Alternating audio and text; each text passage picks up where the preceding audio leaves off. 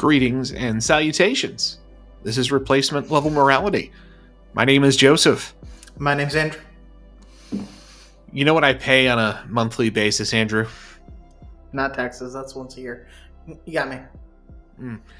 Well, a lot of things, but prominently among them is my student loans, which makes me a bit of an oddity in year of our Lord 2022 America, and I continue to pay my student loans. But it's kind of a sucker move. There's 8% inflation and you're paying down something with no interest. Well, I went to business school, my friend, so I don't have this goofy federal pseudo forgiveness going on, but this is fresh off the presses from our perspective of recording, but maybe a tiny bit cold by the time this episode goes out. But today, there was news that the presidential administration of one Joseph Robinette Biden is going to continue. The third.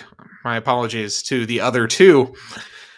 They're going to continue with the non-payment of student loans until June of 2023.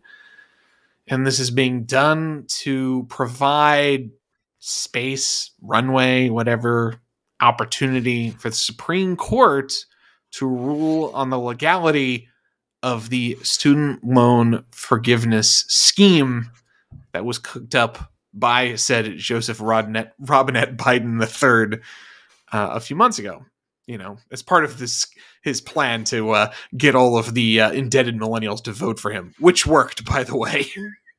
They didn't turn out in large numbers. That is a lie you may have seen in the media. Actually, the turnout amongst 18 to 29-year-olds was lower than it was at the last midterm, like significantly so, like by 50%. But they all did, those who showed up, they certainly voted for him, or at least his people. So bribery works, I guess. But always has. I have a particularly dark heart of distaste for student loan forgiveness and deferment talk. And not just because I'm still paying mine because I went to business school, but... Well, all of yours are privately held, so... Correct. Right? That is correct. Get any forgiveness anyway? I'm not getting any forgiveness anyway. But more that the legal basis for this deferment, if you recall, was economic collapse as a consequence of the pandemic. That was coming on very soon here, going to be 3 years ago. 3 years ago here. And by the time we reach this new destination, it's going to be over 3 years since that pause began, and it was under incredibly exigent circumstances, right? Like we're shutting down the economy. People will not be making money. We've got these stimulus payments that are going on. We gotta throw cold water on everything. We gotta make it so there's maximum liquidity in everyone's pockets because we just don't know what's going to happen. And so that means, student loans, don't pay them for right now. Well, we're gonna put on a moratorium, which, given the crisis circumstances that we initially found ourselves in regards to the pandemic, makes a degree of sense, defensible on the merits, even if you disagree. But those circumstances haven't existed for, at this point, at least 18 months? Middle of 2021 is probably when the boot heel was lifted from the neck essentially everywhere in terms of like lockdown policy, because that's kind of when there was a full penetration of the initial vaccine regimen, and that served as a sort of initial opening. There was intermittent, masking, partial lockdown, partial restrictions until very early 2022, depending on where you were. But by then, that was all gone by March 2022. Even, like you said, in mid-2021 is where we started having workers weren't coming back was a bigger problem than workers are being furloughed. There was already starting to be a tight labor market and demand for workers to come back. And in theory, this should let the moratorium on student loan payment ends, except for specific hardship, i.e. someone who has cancer and doesn't want to go back to work in retail. There were already exceptions for disability and health related claims. But for most people, you're vaccinated, they were fine to go back to work. Yeah, I would even make a case that even pre-vaccination, the exigent circumstances that were used to justify the pause really didn't exist anymore. By November of 2020, so 2 years ago, I think there was sufficient information out there to know like economic activity is largely going to continue, aside from, these cases of large social gatherings. You're not necessarily going to have concerts yet at that stage. There's some things that weren't necessarily going to happen, but in terms of the nuts and bolts of the economy, those had already started working again by then. But even if you go ahead and take it all the way to May of 2021, when you've got full infiltration of the vaccine into public hands, anyone can get it that wants it, right? That was the case by then. Then that's when it should have ended. But what happened? Well, there was a change in management by May of 2021. And suddenly, the president of the United States, who for some reason has sole authority to decide to do this. No, he doesn't. Sole authority to decide to suspend payments, evidently. Because that has gone unchallenged in court, as far as I'm aware. It might be challenged if the cancellation doesn't happen and we just indefinitely suspend as a workaround. That'll be fun. I feel like that's inevitably where we're headed, right? Like, this is the throwing down of the gauntlet of, well, if you're not going to give us the forgiveness, quote unquote, which it really isn't, just a debt transfer scheme, as they like to point out on commentary. Even if you call it forgiveness, the policy they're laying down here says, well, if you're not going to give us what we want to do, we're just going to create this awkward frozen in carbonite circumstance where we just won't make anyone pay any of their student loans until you give us what we want, I guess. That seems to be what they're saying is if the Supreme Court says no, then we'll just freeze it for another 6 months and we'll come up with some other way to try and forgive the debt, or we'll forgive all of it and we'll go back to court again. I don't know where does this, at some point that his legal authority has to be challenged, right? Yeah, I think after it will all depend on the actual ruling on the merits, if it ever happens with these current cases. Because if he has the authority to cancel it, we're all done here. If he doesn't, then it's only after that there's a point to resolve the question of, does he have the authority to kind of suspend temporarily and temporarily in legal terms, where, yes, the law cares about if you're using temporary to mean indefinitely.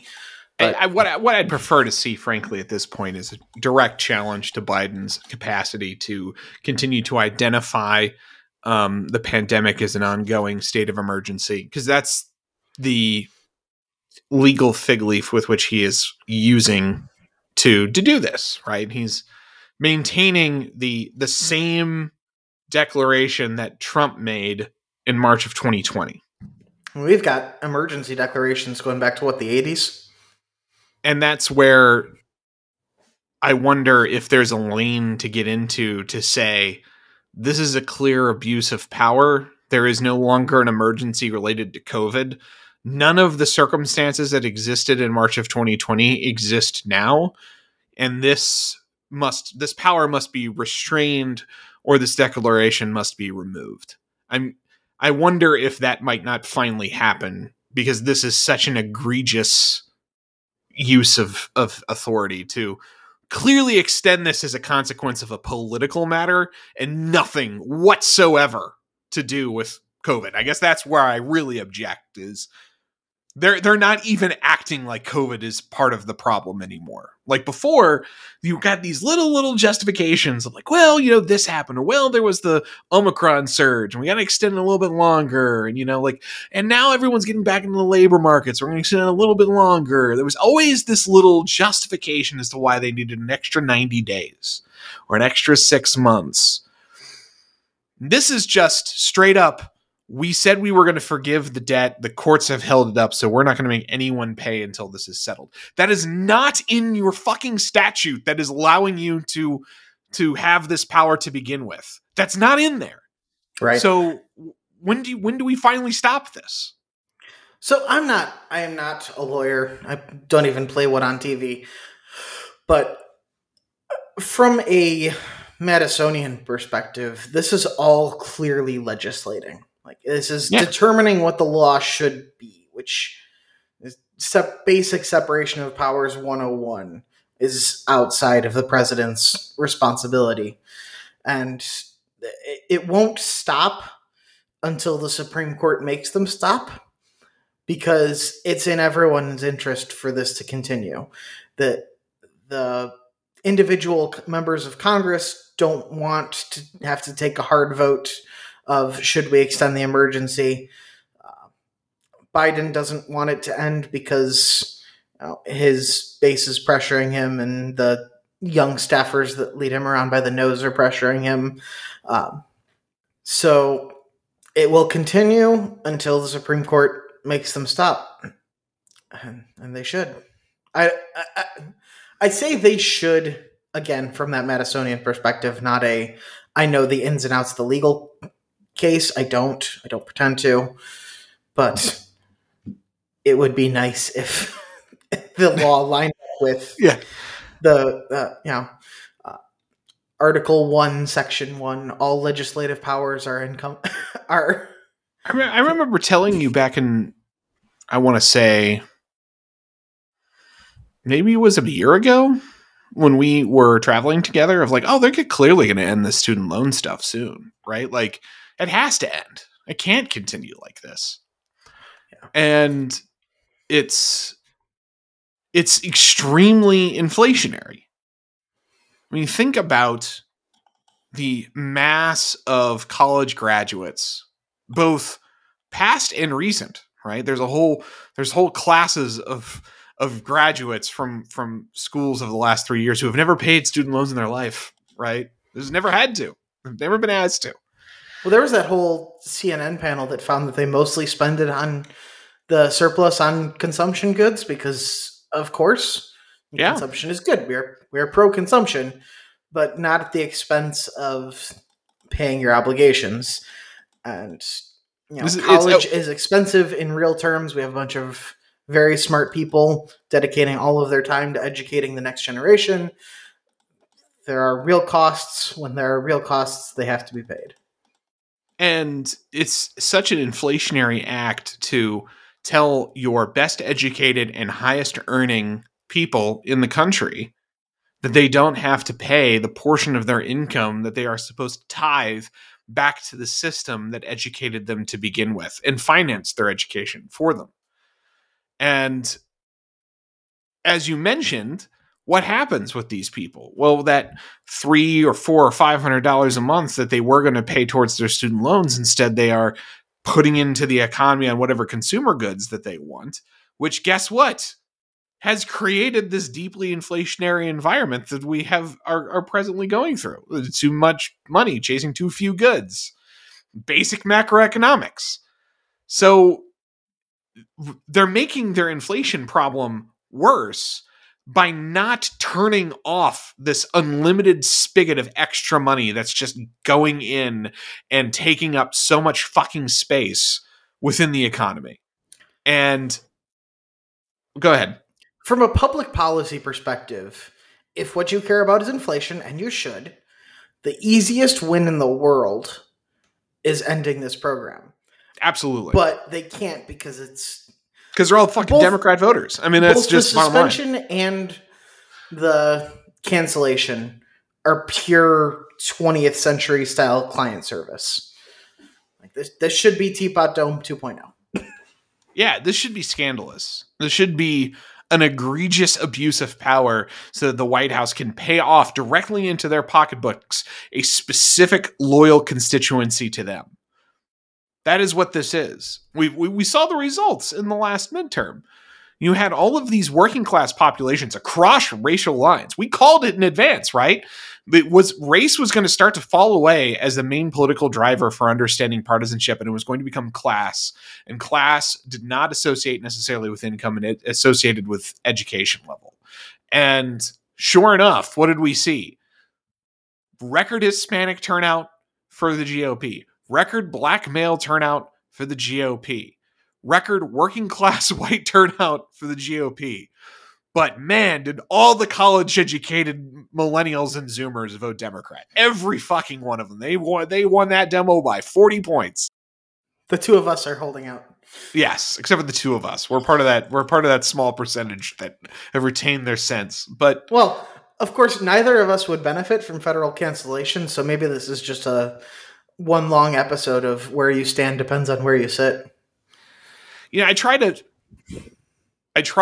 to keep that in mind when I feel the way I feel about this, of like, am I just bitter because I have to pay mine? Right? Like that always has to be on your mind when you're in a position like I am, which is I don't get to benefit from this program. And if I do the math and I look at how much money I would have not spent over the last, at this point, 2.5 years, yes, I would have about $30,000 in my pocket, and that would be pretty great. There's a lot of things that one can do with $30,000 that they wouldn't have to spend on their student loans. You could buy at least one Tarmogoyf. At least one, possibly two future sight foils if you're a good boy. But I make a good income. Paying it is not a problem for me. That is money that for me would go into consumer goods for the most part. Some of it would be saved, in my 401k or whatever, but a lot of it would get spent, honestly. A lot of home improvement projects here and there, things that aren't necessary but would, be nice. That's what it would go to. And what is that? That's the same fucking problem we have everywhere. Like, I would just be participating in it rather than presently where I am not. Right? And I think I can say with comfort that I hate the total rejection of the duty that people apparently no longer feel towards paying their debts, and that you should pay the money you borrow. That's the deal. That's the capitalist deal that we've set up for these capital markets to begin with. And yeah, go ahead. So this one might be a little spicy, but very small version of me, like 10 or 12, when the 2008 financial crisis happens, immediately thought when people started, there were all these explainer articles about what does it mean for a home to be underwater? And you would walk away from the mortgage if your home was underwater. And very small me was like, well, but you promised to repay the loan. Yeah. It doesn't matter if it doesnment make economic sense. You should fulfill your obligations. What are you, an honorless cur? What do you pretend to be, sir? Markets are not amoral. There's this great story about a Russian hotel owner, and a traveler books the hotel for the night and shows up, and the hotel owners in Russia's brief experiment with capitalism, and the hotel owner says, "Oh, I'm sorry, I don't have a room for you. Someone else offered me more money from it." It's important to the functioning of markets that people honor their side of deals that are struck. Having a low trust society that comes with people's word not being trustworthy is incredibly expensive. Yeah, yes, you will have to sometimes sacrifice some free rent, some economic upside for you personally, in order to make a system that's based on a degree of trust to work. That is what you will have to do. And the whole point is everyone is doing that. So yeah, you sacrifice some on that. You had to reject a better offer for that room and have to honor the commitment you made to someone else's reservation for that room. But on the flip, when you are in that circumstance, that same favor is being done for you. That's the whole plan. And suddenly you've got a whole cohort of educated professionals who have decided they don't need to be part of that system anymore, and that the government should just snap its fingers and make all of this go away as if it were that easy without consequence. And they've been convinced, by the way, that it is. That's part of the problem, is that the constituency that is benefiting from this is convinced that this is all a fugazi and that you can forgive all of this debt and that there will be no negative consequence that comes as by doing so. This is just an economic weight on millennials and Zoomers, and that removing it, that oppressive weight, is just it prevents some fat cats from profiting from it, I guess. But really, that's it. And they have no appreciation for the vast economic foundation on which this whole process has been built that would come crumbling to ashes if you did that. They've been sold it as a benefit. Like, oh, you would create all these jobs and millennials could start businesses that they can't afford to start now. And part of that is a consequence of being in a non-tight economy for so long. Creating jobs is a bad thing. You can create jobs digging and filling the same ditch that would turn the economy into dust because you'd have all this money flowing around, but nothing would actually get produced. What we care about is food getting delivered in trucks and people getting their spreadsheets emailed to them. Very important deliverables. Especially for you and I. As men who feed their families on the power of our Excel spreadsheets. Very important. But jobs are a cost. There aren't... But because the economy had so much slack for so long that people could get used to creating jobs as a positive good, anything that would tighten the macroeconomy was just seen in a positive light. And now that the macroeconomy is too tight, we don't have the language to comprehend slowing it down, because what do you mean we have to slow it down? That's not how we've thought for decades and decades.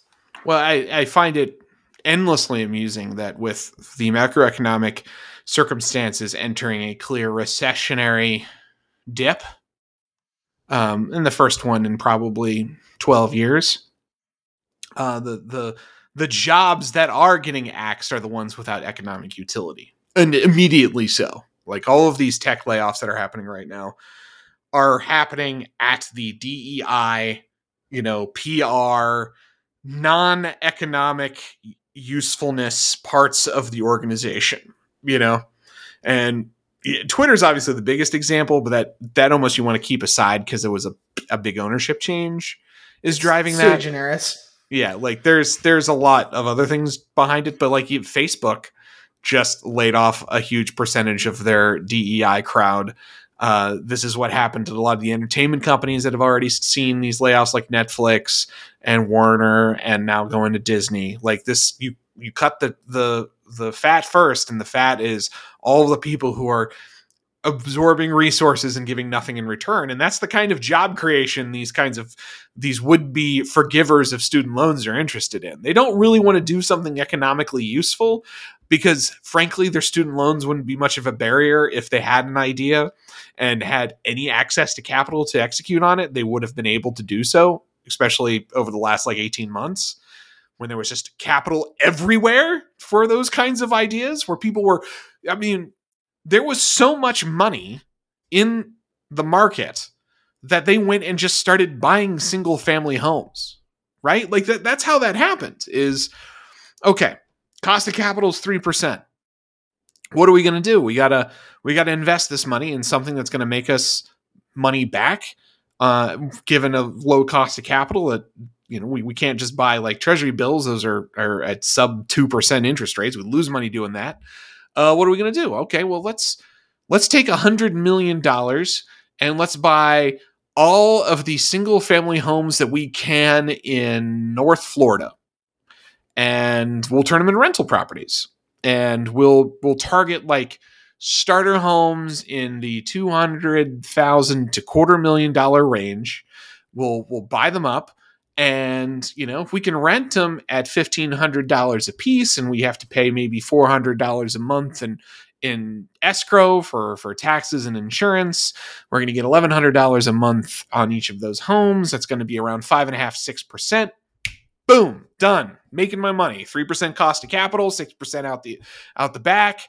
I've got a percent for contingency when things go bad and I get bad tenants and I've got to manage things, and then I've got a percent to pay all of the people, and then the fat cats get their percent after that, right? Like, you doubled the money. Good job. Everyone gets paid off. Like, that's how much capital is in the market, is that these are the schemes that have been going on. So if these guys had these great business ideas and job creation ideas and these things that would make money, oh, Lord have mercy, was there enough money to make that happen? It was everywhere. But the problem is they don't got any fucking ideas. Especially for non-tech sectors. Like, the tech sector is doing so much to prop up U.S. innovation in general, but also just like global innovation. It's also propping up employment. I mean, you don't need that many people to fucking run Twitter. Turns out, right? They had a head count that was 5 figures, and they've shed it to low four figures. And guess what? It still works. Yep. Turns out a lot of those project managers and consultants were and hall monitors were just kind of unnecessary, right? I spent a lot of time in my previous job in meetings of about 6 people talking about what work I would do. Just like a project manager, my manager who did do work, and then 2 other managers from another department. I had a consistent experience of sitting in the room going, none of you are going to do anything towards this project. You're just talking about how I'm going to be directed. And it felt like a sucker. I was like, why am I the only one in this room who's going to actually leave and then do something about this? There are suckers in these circumstances. And, the environment that we've been in makes a lie of the concept that somehow student loans are this huge economic weight that's preventing innovation. My brother in Christ, there has been plenty of money to fund innovation. It is a matter of a bunch of people who just don't want to pay money out of their disposable income for the education that they enjoy, and they feel entitled to not do that. And now we have a system that is in hock to them because it's being governed and managed by people who are within their political cohort. And you are using increasingly unsustainable legal frameworks to try and justify a regime that has long since lacked a justification. And I can only hope that this leads us down a path of some kind of legal challenge, not just to the student loan forgiveness / deferment plan, but an end to the concept of unregulated emergency declarations without a reasonable cause that could be proven in court to reflect that necessity. And I don't want to leave the impression that this is the first instance of client service since Teapot Dome. We can talk for another hour about the red states using the Electoral College and the relative power of rural states to have farm subsidies and sugar subsidies that are really also client service. But first of all, at least that's Congress. So there's a negotiation process where parties are represented.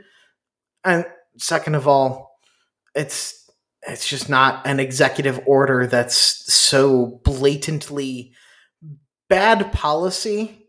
Like, not even like, oh, this is kind of defensible in that we have to have enough soy to sustain ourselves in case of a war. Like, no, this is just really dumb policy that is done specifically for client service and no other remotely justifiable reason. Well, I have talked enough about things that irritate me, gosh darn it. Now, what cloud would you like to yell at, sir? Uh, I don't.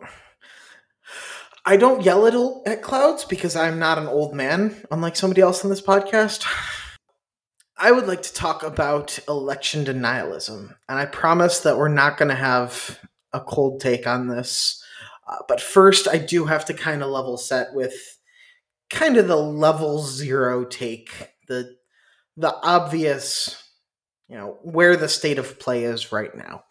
So, the state of play among non-deranged partisans, for the most part, like generally serious thinking people, and I'm just gonna say it.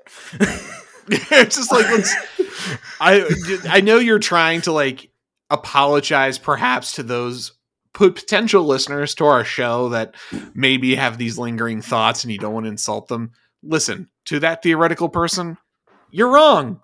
And you should reconsider your perspective. I'm not going to tell you otherwise. We don't cool our takes here. So the general state of play is Trump tried to steal an election. That was very bad. January 6th was bad. I think January 6th is probably overstated, and the Brad Raffensperger call is a little understated, but that's kind of my idiosyncratic.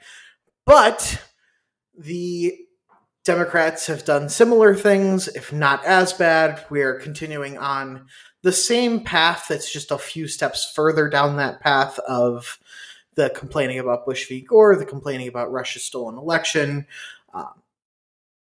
The idea here is Trump bad, J6 bad, but there needs to be recognition of the fact that Democrats tended to go down this road with some frequency in 2000, in 2004, and 2016, and without merit and without cause, and even 2018 with Stacey Abrams, like that sowed a field that was then reaped by a worse actor, certainly, but those seeds were planted by others, and that needs to be part of the discussion.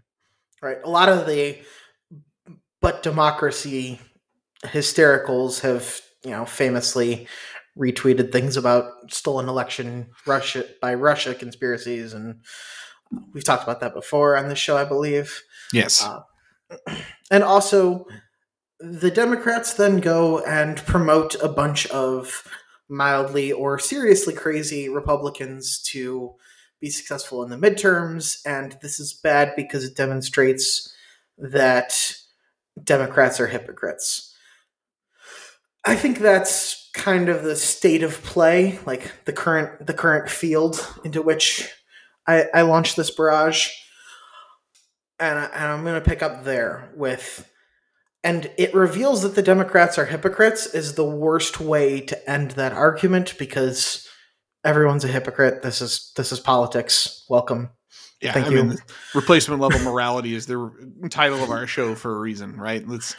The best ways to break down political topics is to admit from the base that everyone is acting in an amoral fashion. Everyone is acting in their self-interest, and they will use morality as a shield or a weapon, but that is not generally speaking sincerely held beliefs that dictate political actions by any party. There is always, on any topic, plenty of hypocrisy to go around. And I really enjoy Defiant Elves. It's a little one-sided. Like we all know that he's got his job and he does it well. But there's no shortage of hypocrisy, and you don't win by pointing it out. Nobody cares. Everyone knows that their guys are hypocrites too. Right. It's like almost just passing amusement is all it brings at this point. Certainly no self-awareness. So I would like to talk about why the Democratic promotion of election deniers is so pernicious. I'm hoping it's not the reason you think. The reason is that democracy is fundamentally a way to resolve conflicts without shooting at each other. And I've been thinking a lot lately about the ways that severe political crises in a classical sense end up resolved. So you think about the Civil War. A lot of people shot each other. The French Revolution. Napoleon takes power after a lot of people kill each other. Napoleon took power because of incredible instability within the French state. But that instability came from there was no way to resolve conflicts without a bunch of people killing each other. Correct. So we have this tool called democracy as a way to resolve conflicts without killing each other. And in the 70s, there were nearly daily political bombings. Gerald Ford was the subject of 2 assassination attempts within a 30-day period that were pretty serious. They weren't some plot somewhere was foiled. He was literally staring down the barrel of a gun twice, and this is not talked about nearly enough. But democracy isn't just a way. It didn't come from the ether. It is forged by elites for elites, because in situations like the French Revolution, it's always the elites that end up killing each other. So back to democratic promotion of election deniers, in a revealed preference or GTFO sense, it shows that Democrats, after everything, after, like you said, 2000, 2004, 2016, 2018, they're still willing, after everything that's happened, to keep pushing the ball further towards violence and away from a grand truce among elites. Because that's the only way a norm ever happens. That's the only way democracy ever happens, is like the Constitutional Convention was a bunch of elites getting into a room together and saying, we're going to do this instead of fighting it out like we just did with the British. It's got to be from the elites. It has to be, we prefer having elections and then abiding by the results to a bunch of people killing each other. And Democrats revealed that they weren't willing to incur some cost, any cost at all. Running against someone marginally harder to defeat is not a high cost if what's on the line is a non-trivial chance that you die. There were a lot of bombings sent to politicians until in the 70s, until they said, this has to stop. We have to make sure this stopped, and ushered in and a compromise to cool the pressure a little bit on the political system, because their safety was at stake. I mean, I think we're so far beyond. I think we're far away from that point still, which is, if I'm going to dump some cold water on the doomerism of election denial and point out what not a big deal it is that it almost feels like a luxury belief to care about it, because there isn't real political violence in the United States. I say that as someone who deeply was distressed by the riots of 2020 and found them completely unacceptable, and am 100% on board with the Tom Cotton send in the troops, used the Insurrection Act, bring order to these urban areas that appear unable or unwilling to bring order to themselves. Even with that in mind, there's been essentially no political violence within the United States. It's certainly not anything approaching the level of the 1970s. And it seems unlikely to develop, to be honest with you. The bigger concern to me is this general urban decay leading to more chaos, anarchy, unlivable areas, and then like a general sort of flight of civilization from those places, as did occur. John Podhoretz, again, Commentary Magazine, we both listened to the show, so it's going to come up. He talked about how over the course of a decade, New York lost 1 million residents. Like 1 million people left the city and went someplace else because of crime. I'm more concerned about that occurring than wholesale political violence, simply because the like the militants of the 70s were more organized. They were more dangerous. They were better armed, and thus they were able to do these things. There were all of the incidents of violence because they held the whip hand when it came to being able to threaten it. That is just not the case in 2022 America. They were more organized, but an individual dissident is so much more powerful now. Like, think about if the militias of the 70s had the universal dissemination of senior political figure addresses that has marked the past couple nearly avoided incidents of serious political violence. I'm thinking of Brett Kavanaugh and the Paul Pelosi. Mm-hmm. If the militias of the 70s had everybody's address the way everybody has everybody's address now, there would have been a lot more deaths. So you don't need as many crazies for a random crazy to pick up an AR-15 and make a serious dent. I'm not saying that an individual actor can't do serious damage, as we have seen in some close calls.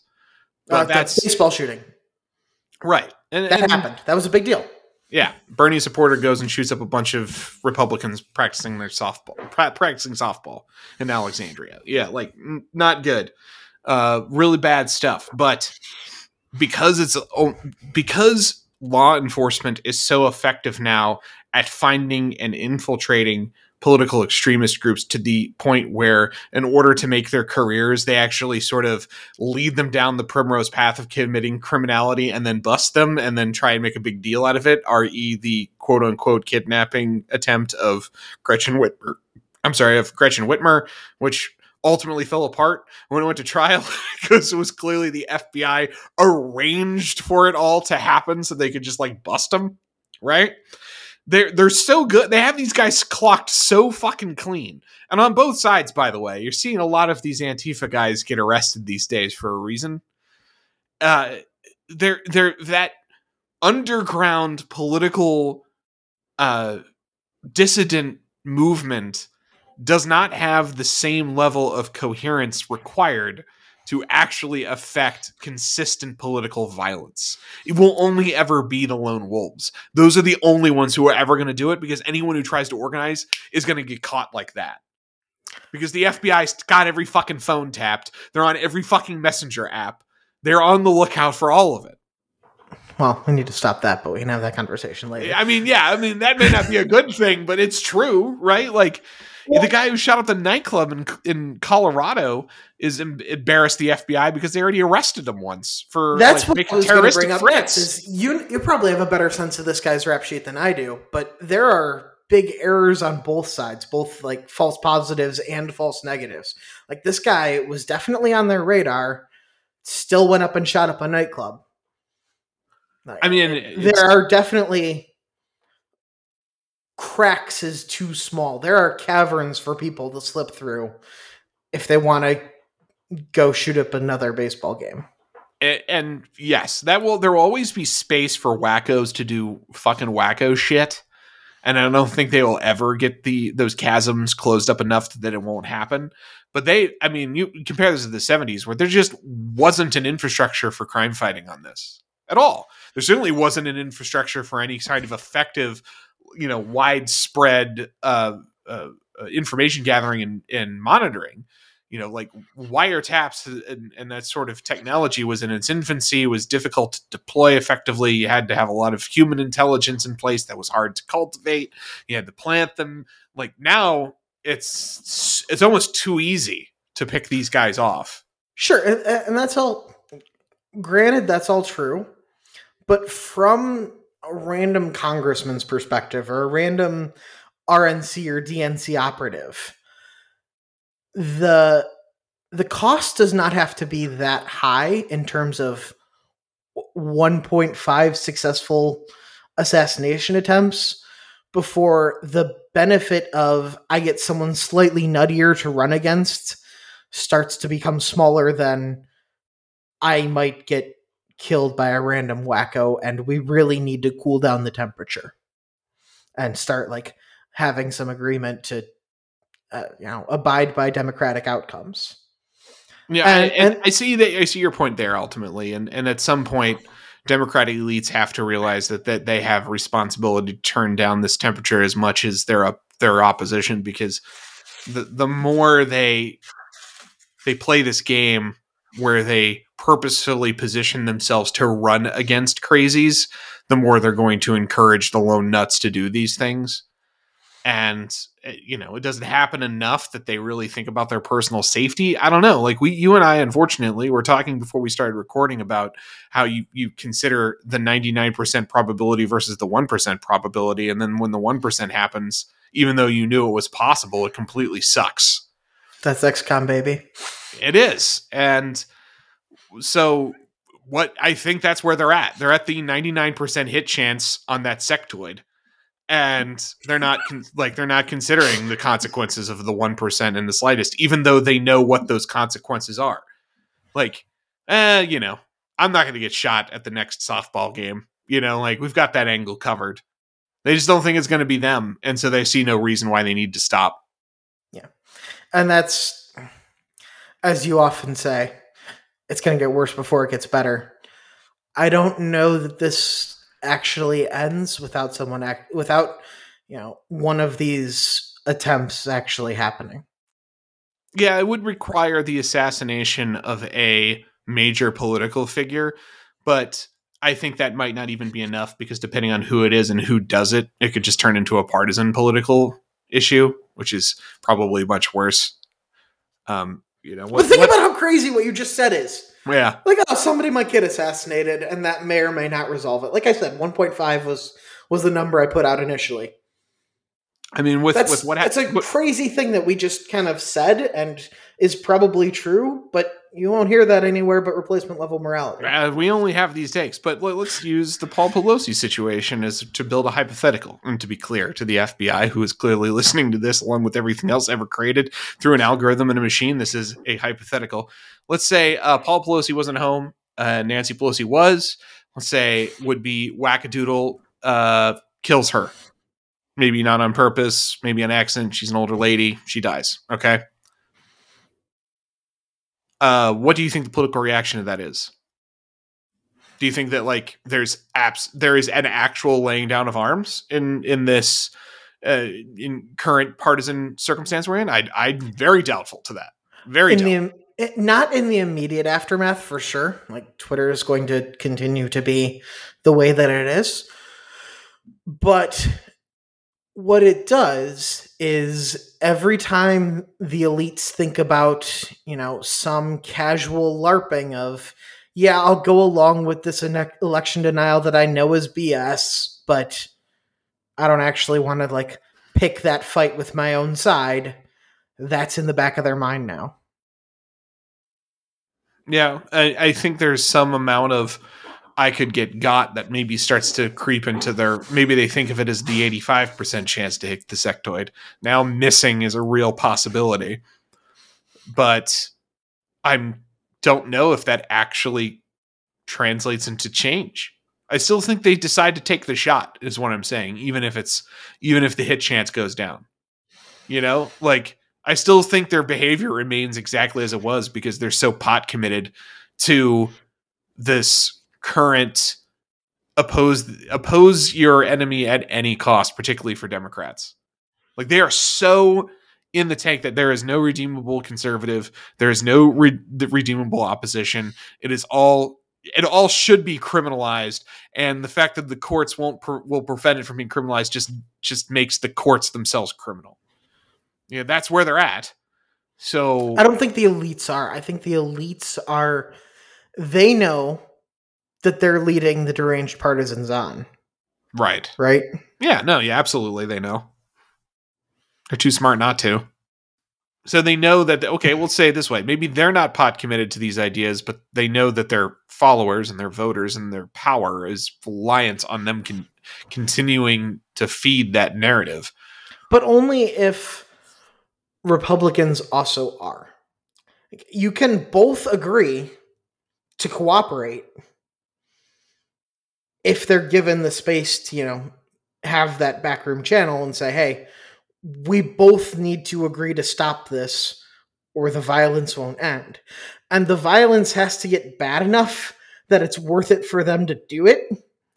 I'm not saying that the violence would be a good thing, but like as a matter of how this plays out.